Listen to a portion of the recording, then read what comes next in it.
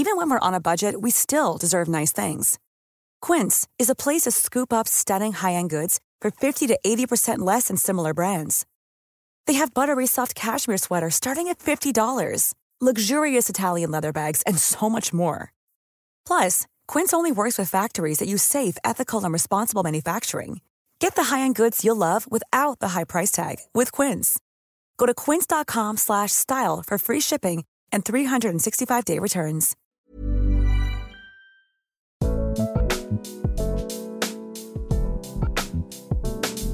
Hello and welcome to Changes. It is Annie McManus here with a really wonderful episode for you. Today's guest has been described by Lena Dunham as the bard of modern love. She is an award-winning author and journalist. Her books have all become Sunday Times bestsellers. Maybe you fell in love with her memoir, Everything I Know About Love, or you watched the TV series of that last year. Her other books include her first novel, Ghosts, and Dear Dolly, a collection of some of her phenomenally popular agony aunt columns in the Sunday Times style. And now she is back with a brand new novel, Good Material, which is out on the 9th of November. We're going to talk about that and lots more in this week's episode of Changes. Delighted to welcome Dolly Alderton. I'm so delighted to be here. Thank you for having me, Annie. It's really nice to have you here. First of all, how are you? I am a month out of publication, which is normally when I'm my sort of lowest quality self, like all the worst parts of me come to the surface. You know, if I'm normally kind of like 80% batshit crazy, I think I'm like 20% batshit crazy this time. Well, isn't that amazing? That's gross. Which is real progress. What's changed?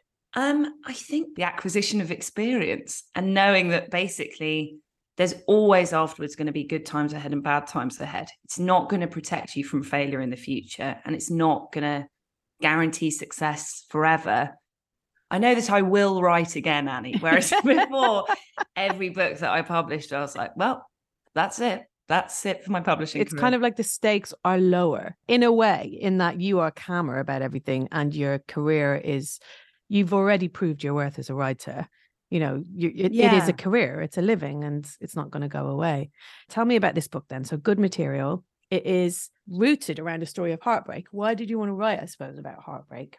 I've always found heartbreak just a really fascinating altered state for people to be in. I think it's the closest to like an animal state that I've ever been in, when it's just about survival and protection and defensiveness and trying to work out how I make sure that that never happens again. And I think, to be totally honest, Annie, my 30s have been really coloured by heartbreak so far. I don't mean that in a self-pitying way. I actually feel quite grateful for it. Yeah. In terms of what I've learned from it. It just felt like it was this landscape that I just kept accidentally returning to. And it would be in different circumstances, but it always felt the same. And what was weird is it felt the same at 33, 34 that it felt when I was 15, when it happened for the first time. It doesn't get easier. I mean, I heard you talking to the amazing Elizabeth Day on her podcast about you as a child. And something that struck me was you were saying that it seemed that you had a hypersensitivity. You were so empathetic about the world. That you would be so deeply affected by stuff that you deemed as painful. Or sad or unjust. And it made me think about that in the prism of heartbreak. When someone is that permeable in terms of their feelings, how heartbreak must affect them. I mean, I presume it affects everybody differently. I mean, it does and it doesn't. I found a diary entry that I wrote after my last breakup, which was last year. I found a diary entry the other day. I've got into this like very adolescent habit again of keeping a diary. I love it. Yeah.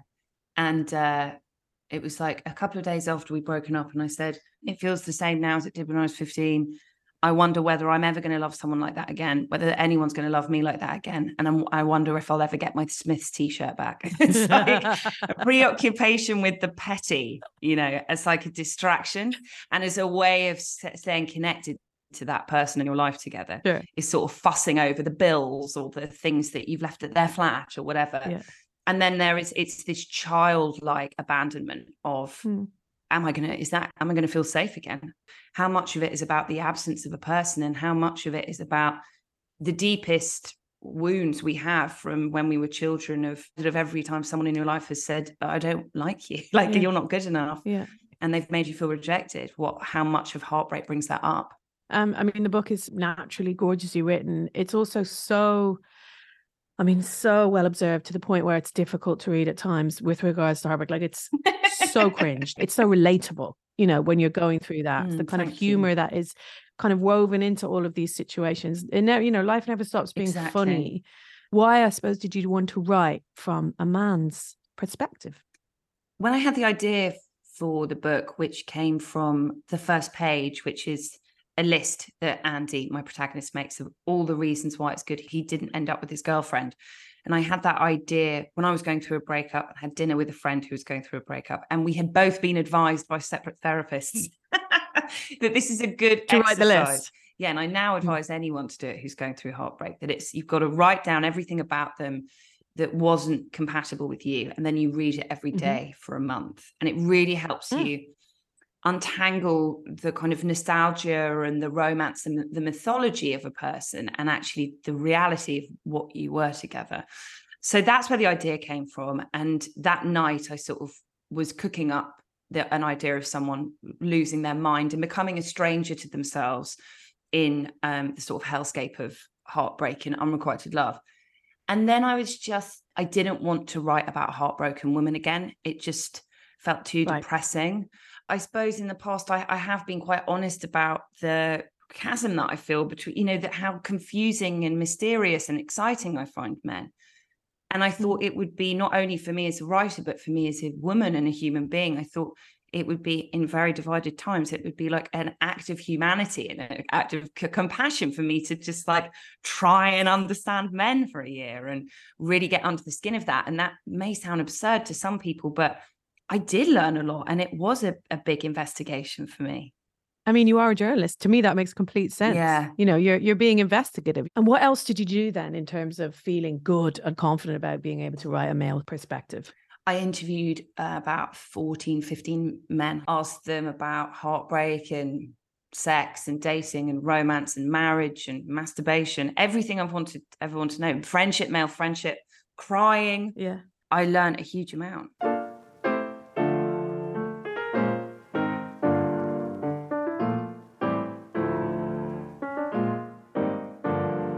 Can I ask, what were you like as a kid? Very sensitive. I don't know what that was. Isn't it you have an artistic temperament? I would say. Maybe like, it's that. I always thought that I was a total product of my parenting.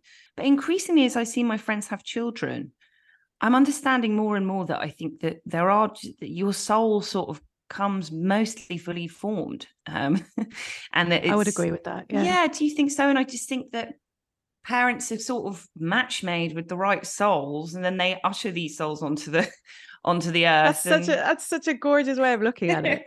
Yeah, Mum says that to me as well, that if she could predict who I was at 4, she would have predicted the woman I am at 35. Wow, really? Yeah. The thing that was amazing about my parents is also the thing that probably became difficult to navigate, which is they were really, really loving. It was really important for her, for me to know that whatever was happening in the world, that there was just 2 people on earth who just thought I was perfect. And I still think that now. There are 2 people on earth who think I never need to change anything about myself. And that's kind of it's kind of a pot of gold to walk out into the world with. It also then becomes quite confusing when you get into the real world. And surprisingly, not everyone thinks that. I'm sorry, what? You don't love me unconditionally for me? Yeah. Tell me about your childhood change then, because that might lead in nicely from that. You talked about puberty. Yeah, I was a really happy kid. I remember being really, really happy. I was an extremely positive person. I was very uninhibited. I was always performing and singing and writing little plays, and I was very creative. And then it all went really wrong when I got to about 12, 13. And then I was just so miserable until I was about 17. Wow. So that's a big chunk of time. Really long time. When I still think of it, kind of feels like prehistoric. That's that section of my life. When I think back of it, it feels like the land before time. It feels like when I was a dinosaur or something. It feels like so long and Like adulthood, all of adulthood still feels like a fraction of what that period was, which is of course how the brain processes time, depressingly. But I also think it was because of the misery of those years. And how did that manifest, that misery? I totally cut myself off from my parents, had almost no intimate or emotional relationship with them. It sort of took into my mid-20s to repair. Drank a lot, drank on my own, started smoking quite young. Just like destructive, not happy. I mean, the thing that really saved me, other than my amazing parents, is I've had the same best friend since I was 11. And she, she has been a similar source of great joy and love and security for me. And we talk about that time now sometimes, because she was not like that as a teenager. And she will talk to me about what she remembers of me during that time and how frustrated I was and how sad I was. I mean, two fundamental things that I think can't be overlooked is I hated school. I really, really hated school. Oh, no way. Yeah. And I was in a bad school. I was in a school that really didn't suit me. And my parents really regret not taking me out, but I wasn't opening up to them. So they didn't really know the extent of it. And what was going on at school? I felt really bullied by the teachers. Okay. There were a few things that happened that have I really had to unpack in therapy of how much they've affected me and my self-esteem. Like I remember I was kind of always a scatty kid. I'm a scatty person. And I remember my real name's Hannah. Dolly was a nickname I got in my late teens. There was an award at my school called the Hannah Alderton Award for Disorganization that was presented every year in front of that was named after me. And the girl was presented with a black bin bag. The prize was she would have to go around the school and pick up where all she'd left her, like exercise books and whatever. And it was this like big in-joke with the whole school.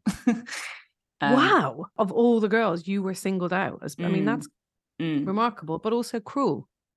Yeah. And I don't think would be done these days. No, because of course not. People would look at that as being neurodiverse or you know what I mean? There'd be something that you could attribute it to where you would not be able to just single that out and slag someone off for there was never any conversation of like, this is a person who is struggling with this period of their life and the pressures of this like academic school and I'm not an academic person. I was incredibly young for my year.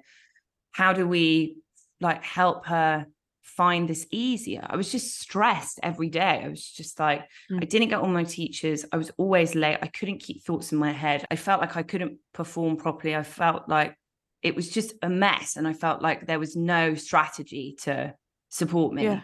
But also the other thing that I think can't be overlooked is the hormonal change that I was going through. And I think that has a profound effect on young people in a way that we still, like, I just remember I'm the most like placid person. It was the only time in my life where I was just rageful. I was just angry all the time. I was angry and sad and frustrated. I would just like want to kick down doors. I remember like teenage hormones being talked about in a way that was unbearable to me, like patronizing and anonymizing, but not like at all really examined. And how was your relationship with your self-worth, I suppose? You know, having had that gorgeous, very safe early childhood where you were loved and showing love, being able to reciprocate that love. I suppose, do you feel like these years eclipsed that somehow? Yes, and changed how you felt about who you were? Yeah, I also, boys were particularly nasty to me. I was really bullied by some boys, and I think that had a real effect. My experience is not unique to me. Arguably, I think that when someone dumps us out of the blue, or we get fired from a job, or we're humiliated in a social setting, I think that every single one of us at that point feels the twinge of an old wound of someone being nasty to us when we were 13 or 14. I just think that's how humans are made. I think that so much of self-esteem and identity is built by how you're parented. And then I just think what's even more important of what's built is how kids are with you and how teachers are with you at school. I think that has an enormous part to play in it. You know, it also didn't help. I was 6 foot when I was 13. I totally hated myself. And what about your body? What was that, your relationship with your body? Bad. Right. Bad eating stuff. Not good. Yeah. But again, as well, it was not to normalize it. I think I was at an all-girls school in the early noughties, and it was so an accepted part of all-girls school culture. Everyone had an eating problem. There was self-harm everywhere. It was like this really, and no one was really talking about it in a way that I see now. Like, of course, teenagers, something my therapist always says to me is, which is very pertinent to this podcast, like the moment when a human is in transition is when they are at their most vulnerable. Yeah. So that is why one of the reasons why teenagers are so vulnerable. And it expresses itself in all different kinds of ways. I don't think that like those things aren't going on in schools now, but I just think we have a language for it in a way that we didn't when I was growing up. Did you have a story that you told yourself about what your life was going to be like? Yes, I did. It was so like me thinking I was in a Bruce Springsteen song when I was living in like a very nice North London suburb. In my head, I was like, I'm going to get out of this deadbeat town. That was the story I told myself every day of like, wait till you see me. Well, like, I'm going to get out of this town. I'm going to become a famous writer and I'm going to make it. And you're all going to feel sorry for how you treat me. Just that classic, like pathetic teenage thing. But that was it, really charged me up. And the one thing I did think then that I knew I was right about, and I remain right to this day, I absolutely knew that I was going to be a great adult. I knew I was a shit teenager and that teachers didn't like me and that boys thought I was disgusting and girls found me odd. And I knew that when I grew up, boys would fancy me and people would want to work with me and I'd have friends. I knew it. And I was right. I just knew that I would Look at her now. Drop the mic. I just didn't make sense as a teenager and I made sense as an adult. But isn't that something though, that you had this conviction somewhere in there, even though, so the love, everything that came before it was in there, buried deep. Totally. Where you knew that you were going to be okay at some point. Yeah, exactly. And actually, I was talking to the journalist friend of mine, Sophie Hayward, about this. We were talking about how much do you love a child? How much do you validate them? How much do you build them up? How much of that is like coddling them too much from the realities of the world? And how much is that is a necessity of parenthood? And she said someone had told her, it's like if you knew that your child was about to be sent into a famine, would you feed them up as much as you could? Or would you go, no, I'm going to get you used to not eating. It's like, oh, that's dark. Yeah. So it's like, why don't you fill up this child with a sense of itself and a sense of love and security? And then it's got this overdraft that it can dip into. Yes. In it, because life is not going to be like that, whoever you are. For me, it happened in my teenage life. Life's been pretty steady and great since then. For other people, it happens at other points. Unexpected things, nasty things, disappointing things that make me question who you are and your value and your sense of self. That is going to happen.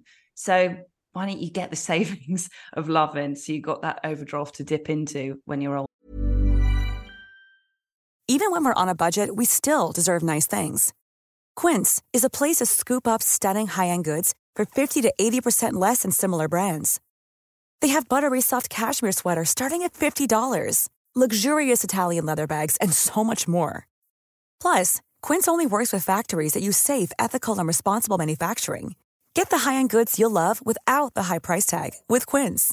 Go to quince.com/style for free shipping and 365-day returns.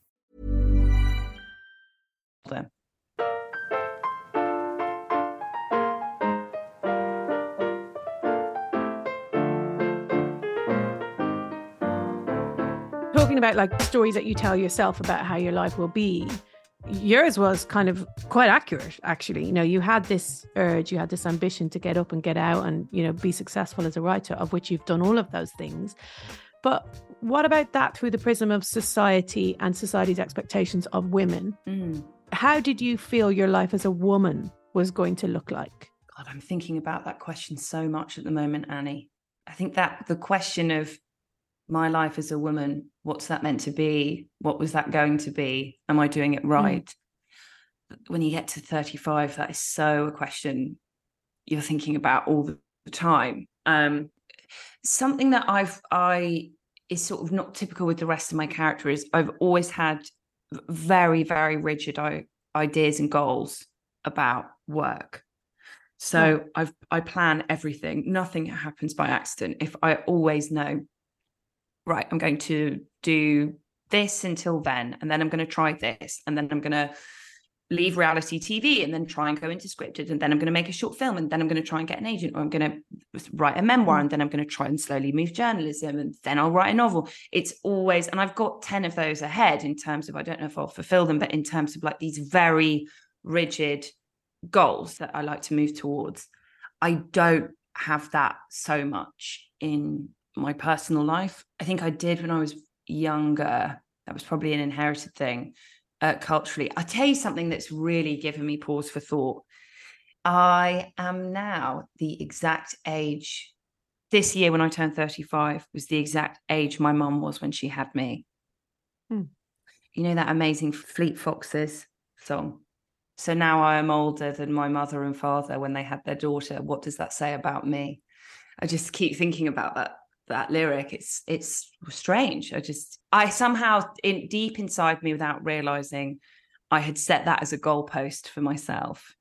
Of course, yeah. You know, if I have kids, I'll now be an older mother than my mother was. It's strange. It's really weird how you absorb those expectations without even realizing you have. 100%. I think we all do that unconsciously. We have those kind of things in our head, invisible milestones that you feel like you have to, or that you should be aware of, I suppose. And I suppose now that you're here, how does it feel? Is there a feeling that you should be feeling something about it, the way that society tells you to feel about these things? And what is the real feeling? Annie, I mean, that is the $1 million question that I just think every woman needs to ask herself at every turn, really. Is this something I want, or is this something that someone else wants for me? Have I just accidentally inherited this desire that if I really engage with myself, do I really want it? You know, I'm a very nostalgic person, but I also feel so lucky to be a woman in the age that I am now. When I think back to the fact that my mum, when I was growing up, would always talk about herself as having left it quite late and being an older mother. And, you know, she was 35 when she had her first child. And there is definitely still a residue of that. It is everywhere. I was going back through my diary entries last week, and someone every day made a comment to me about children. So I went out for dinner with someone who's much older. She's in her 70s.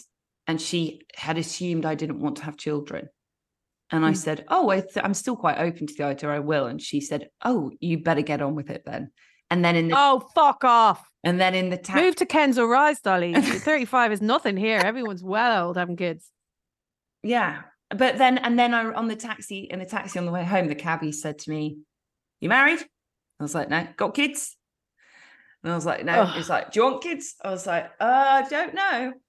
And then he was like, I had a girl in the back of my cab the other day who's 37, and she decided she wanted to have kids, but she didn't have a boyfriend. So she's doing this buying sperm stuff. I mean, I'm more old fashioned, more boy meets girl. And I was just like, God, there is no fucking escape from this thing. There is no escape. And that's difficult, because I want to have compassion for people for whom that is just like, it's in the air, it's in the atmosphere of like the facts of life. And one of the facts is most women should have children, and most women should have children by the time they're 35. But equally, I need to engage with the reality of where I am right now, and the reality of what women's lives are like now, and the length of our lives, and the nuances of biology and all that stuff. And when I really engage with the reality of that, I feel totally fucking fine. One too many dinners and cabbies like that, I don't feel fine. But as long as I keep engaged with my own stable inner voice, I feel completely fine. Yeah. And I wonder again, that kind of very safe, loving upbringing that you had has helped you be a person that's comfortable enough in yourself to defy expectations and not settle for someone just because you can't be seen to be single, and then end up in a relationship where you are unhappy. Yeah, totally. That real need for partnership, I've never really had. I've needed attention and I've needed excitement and romance and sex, and love, but I haven't had that craving like so many people I know have had. I think it's a very natural craving. Yeah. I think it's been a blessing and a curse. I think sometimes I feel like it's a bit of a superpower. For so many people I know, the worst thing that they could be is on their own. And that is really not a bad life option for me. I would so love to be in love, but I'm not frightened of being alone. And you can really hear that and read that in what you put out in the world. It's a kind of constant underlying, very gentle thing that you put across, this idea of, being alone does not have to mean being lonely. No. Being alone can be empowering. It can be beautiful. It can be so fulfilling. Is that something that's conscious, I suppose, or is that just something that comes through because of, who you are, I suppose? Thank you for saying that. I didn't realize that was such a recurring part of my work. And actually, my exec of my TV show said it to me. She was like, that your message of your work that I didn't even realize I was putting across is that it's okay to have an unconventional life. And that it's kind of brave to do it. It's kind of cool.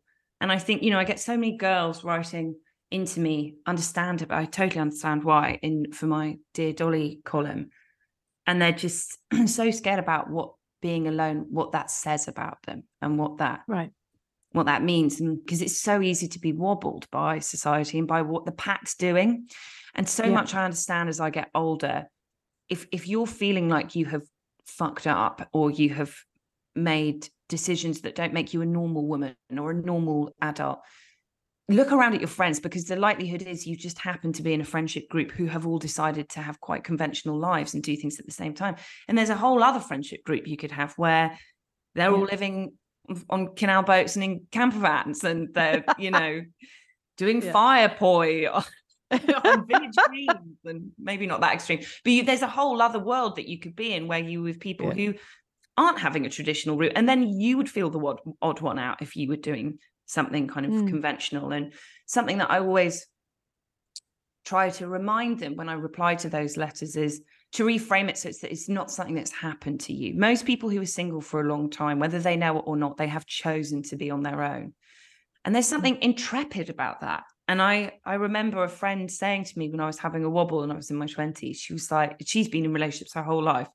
She said, I'm so admiring of you. I think of you as having this little backpack on in life and just sort of trudging around from place to place and taking the notes and having fun and learning things and making mistakes and moving on and setting up camp somewhere else. And I remember feeling like really, I liked myself when she said that was her idea of me. I didn't feel in that moment like I was some sort of chaotic person who hadn't had their shit together, who a man hadn't chosen. I felt like an adventurer. I mean, you do such a service for women in terms of being that person. There's a real a courage, I suppose, lifting the stones on your insecurities and really exposing all the kind of dark shadows of how you feel about living in the world and the pain and the heartbreak that you go through. And do you think that is a reason why you are so wildly popular with a generation of young women? I try not to think about that too much, because I think it's so difficult to create stuff and for it to land. It's hard not to think, well, what was it? How do I recapture that? I think you're in danger when you do that. So I try not to think about it too much. I think people appreciate the truth. And I think that's so simple. Yeah. I think it's so simple. I think I was asked to write a piece for The Guardian yesterday about like the book that made me want to be a writer. And I really was thinking about it. And I was like, I think it was High Fidelity, because it was the funniest book I'd ever read. And it was the most truthful book I'd ever read about love and men and women and sex. And that's all I've ever wanted to be. I've just wanted to be funny and truthful. And I think if I can continue to do that, sometimes it will land and sometimes it doesn't. But that's always my mission.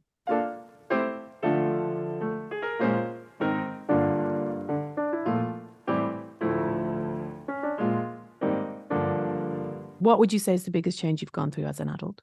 I was so nervous about saying this is my answer because, first of all, well, the answer is going into therapy. I think I'm very aware that sometimes the way we can talk about therapy and people seeking out therapy is like it's an act of bravery. And it is, but it's also an act of have financial stability, so I just want to preface everything I'm about to say with the fact that I'm very lucky that I was able to pay £75 a week when I was 27 to do this. And I think it is a travesty that is not an option for lots of people, because it really has changed me enormously. I'd never really considered doing it. I think I had one friend who has started seeing a therapist, and the change that I saw in her was just so extraordinary. And I was in a not great place in my late 20s. I just, I was in some bad patterns, probably that reflected my adolescence, actually. And she kind of forced me to go. And I'm so grateful to her. So I did that I was with that therapist for 2 years, maybe even a bit less. And then the huge mistake that I made was I stopped therapy the month before my memoir came out. Oh, and was there a reason for that specifically? We did such an intensive period of analysis. I'd totally reconnected with my family and become very, very close with them. I had quit my job. I had written a book and sold a book. I'd moved out of a house share. I was living on my own. Right. I'd stopped being destructive with alcohol and drugs in the way that I had been in my 20s. I was celibate. I chose to have a year off sex and dating. So just so much had changed so fast. I would have a session and it would feel like a sort of coffee morning. Like I had sort of run out of stuff to talk about.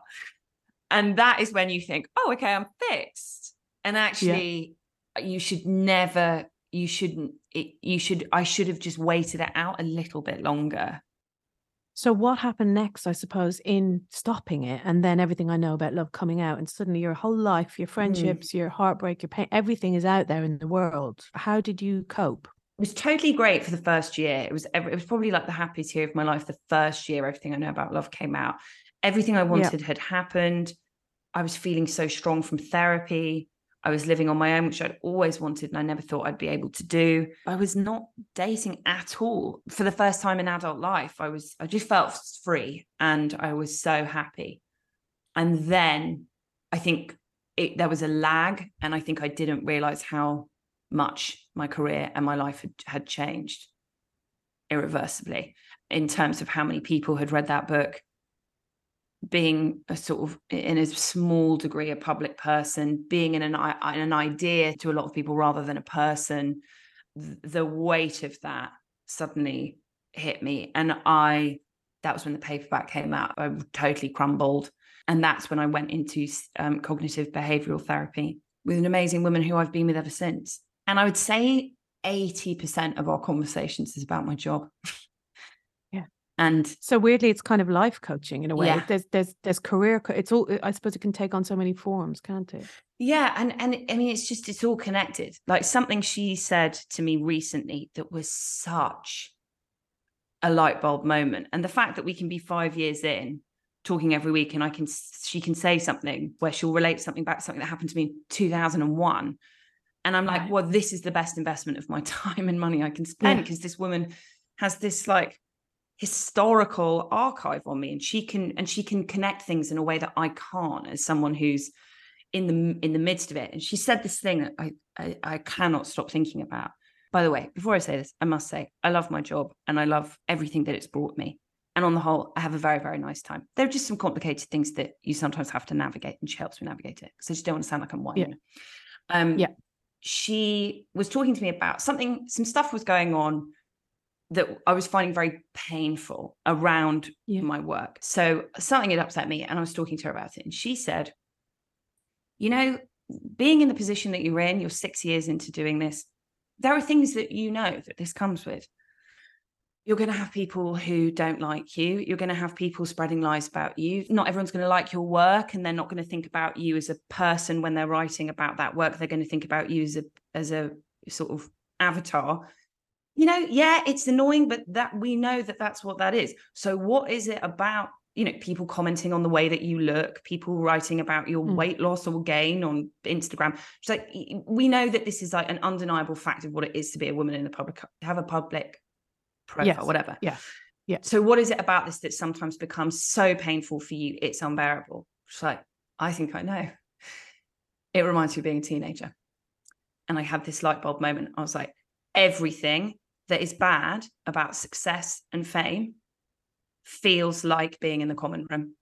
And if you're someone who the common room caused you an deep, deep amount of pain, then all of it is going to feel like that. And it's going to be really difficult. Wow. Isn't that quite amazing?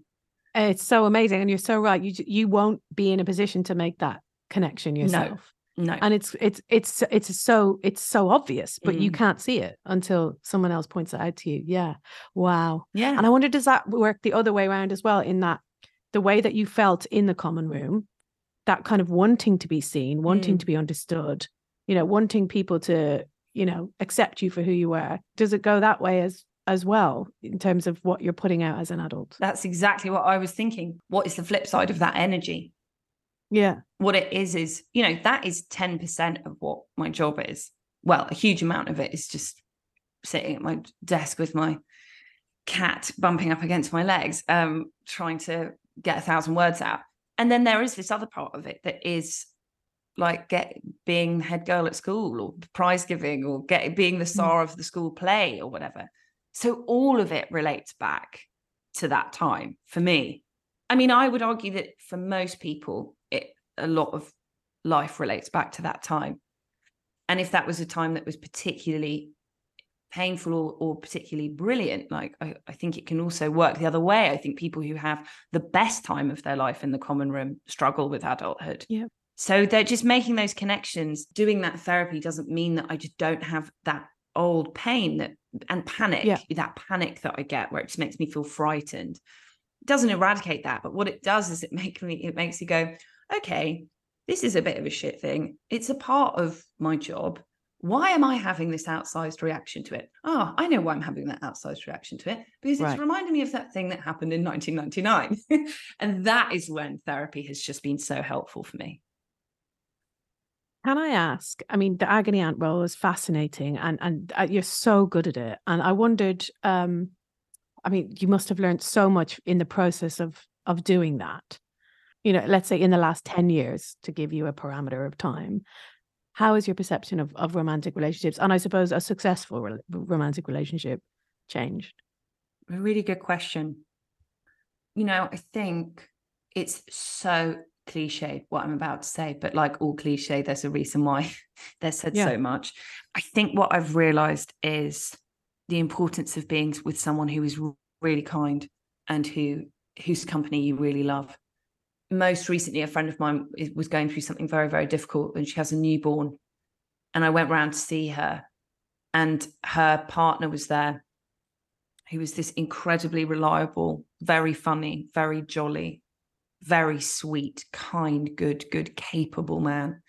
And she was someone who could have married the sort of person I could have married, maybe still will, which is like someone exciting and flaky, and the connection is about shared interests rather than shared values, or and in that moment I just looked at him and I was like, thank fuck he married that guy. Thank fuck, because this is what the stuff of life is, these moments of challenge, and you've got to have someone by your side who is loyal and decent and reliable and capable and responsible, as well as just being a great friend.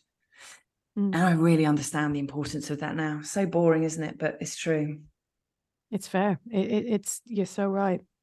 Do you feel like you have any limitations when it comes to being an agony aunt? Is there bits that you're just like, no, I can't feel like I can answer that? Yeah, every week I'll get letters from people that just feel like it would be so irresponsible for me to try to tackle it. But then what that does is because I'm now 4 years into doing this, 3.5. Basically, there are 7 problems in life. Okay. And there are variations of it, but this is what I've really realized. Doesn't matter our age. It's like notes on a piano, isn't it? Notes, it's like this. It is notes on a piano. It's yeah. like, how many ways can we arrange this? There's something I find depressing about that sometimes, but also just so comforting, that it doesn't matter what age someone is, what their background is, what their gender is. The big things are, I can't get over someone I was in love with. That's the number one. I desperately want to fall in love, can't find anyone. I'm worried I'm never going to have a family. My mum's driving me mad. I want to have a friendship breakup. I feel like I'm lost in my career. I feel like I'm not making the most of life, or I'm not having fun. That's it. Like, that's what all the problems are, basically. So it's like, it's tricky to keep the content fresh every week. Yeah. It's really tricky, which is why I always jump for joy when, like, the other day I got a letter, and actually the Sunday Times said it was too esoteric and I couldn't reply to it. But I was like, please, I need something like this. It was a man writing into me, and his problem, in inverted commas, was that he wanted to find love. And not only he was in his 60s, not only did he want to find love with a nudist, he wanted to find love with a nudist who had an enormous amount of body hair. And he wanted to know where he found this woman. And I was like, let me at it. Do you know what I mean? Like, let's go. It means I can just think of something to say that's not a platitude about time being a healer or whatever. That is the Sunday Times loss. I have to say, I really would have liked to read your answer to that. Okay, last question, Dolly. What change would you still like to make in your life moving forwards?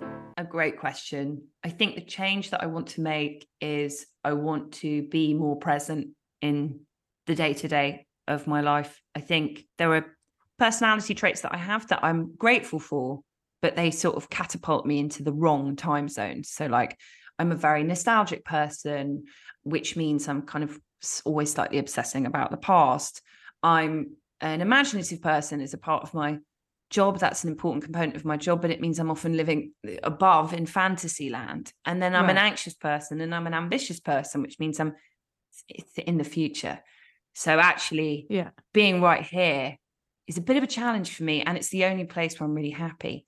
And I think that's why my favorite things to do in life, sometimes in the past to an extremity, are the things that just keep me here. So alcohol, cold water swimming, hot yoga, very loud music, sex, all the stuff that just keeps you totally dancing, stuff that just keeps you totally here. I just want to find a way of cultivating that with just the power of me. Is writing that? Yes, writing is that. But there's this writing. You're also somewhere else. Yeah, it's very interesting, that, isn't it? It's like you are so present and yet you're so dislocated from reality. Dolly, thank you so much. That was such an enjoyable conversation. I really appreciate you coming on. And if you are listening, I do urge you to go and get your hands on Good Material. It's such a good read.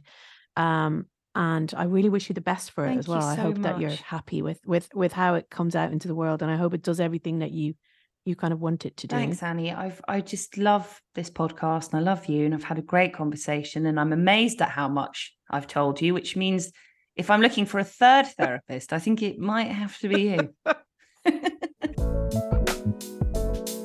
Do please rate, review and subscribe to Changes. It is so appreciated. And if you fancy sharing it on social media too, that would be amazing. The more people we can get listening to these episodes, the better. We want to tell our stories far and wide.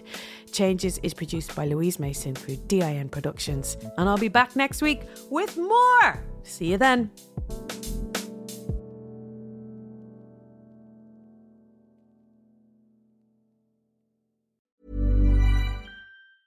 Even when we're on a budget, we still deserve nice things. Quince is a place to scoop up stunning high-end goods for 50 to 80% less than similar brands. They have buttery soft cashmere sweaters starting at $50, luxurious Italian leather bags, and so much more.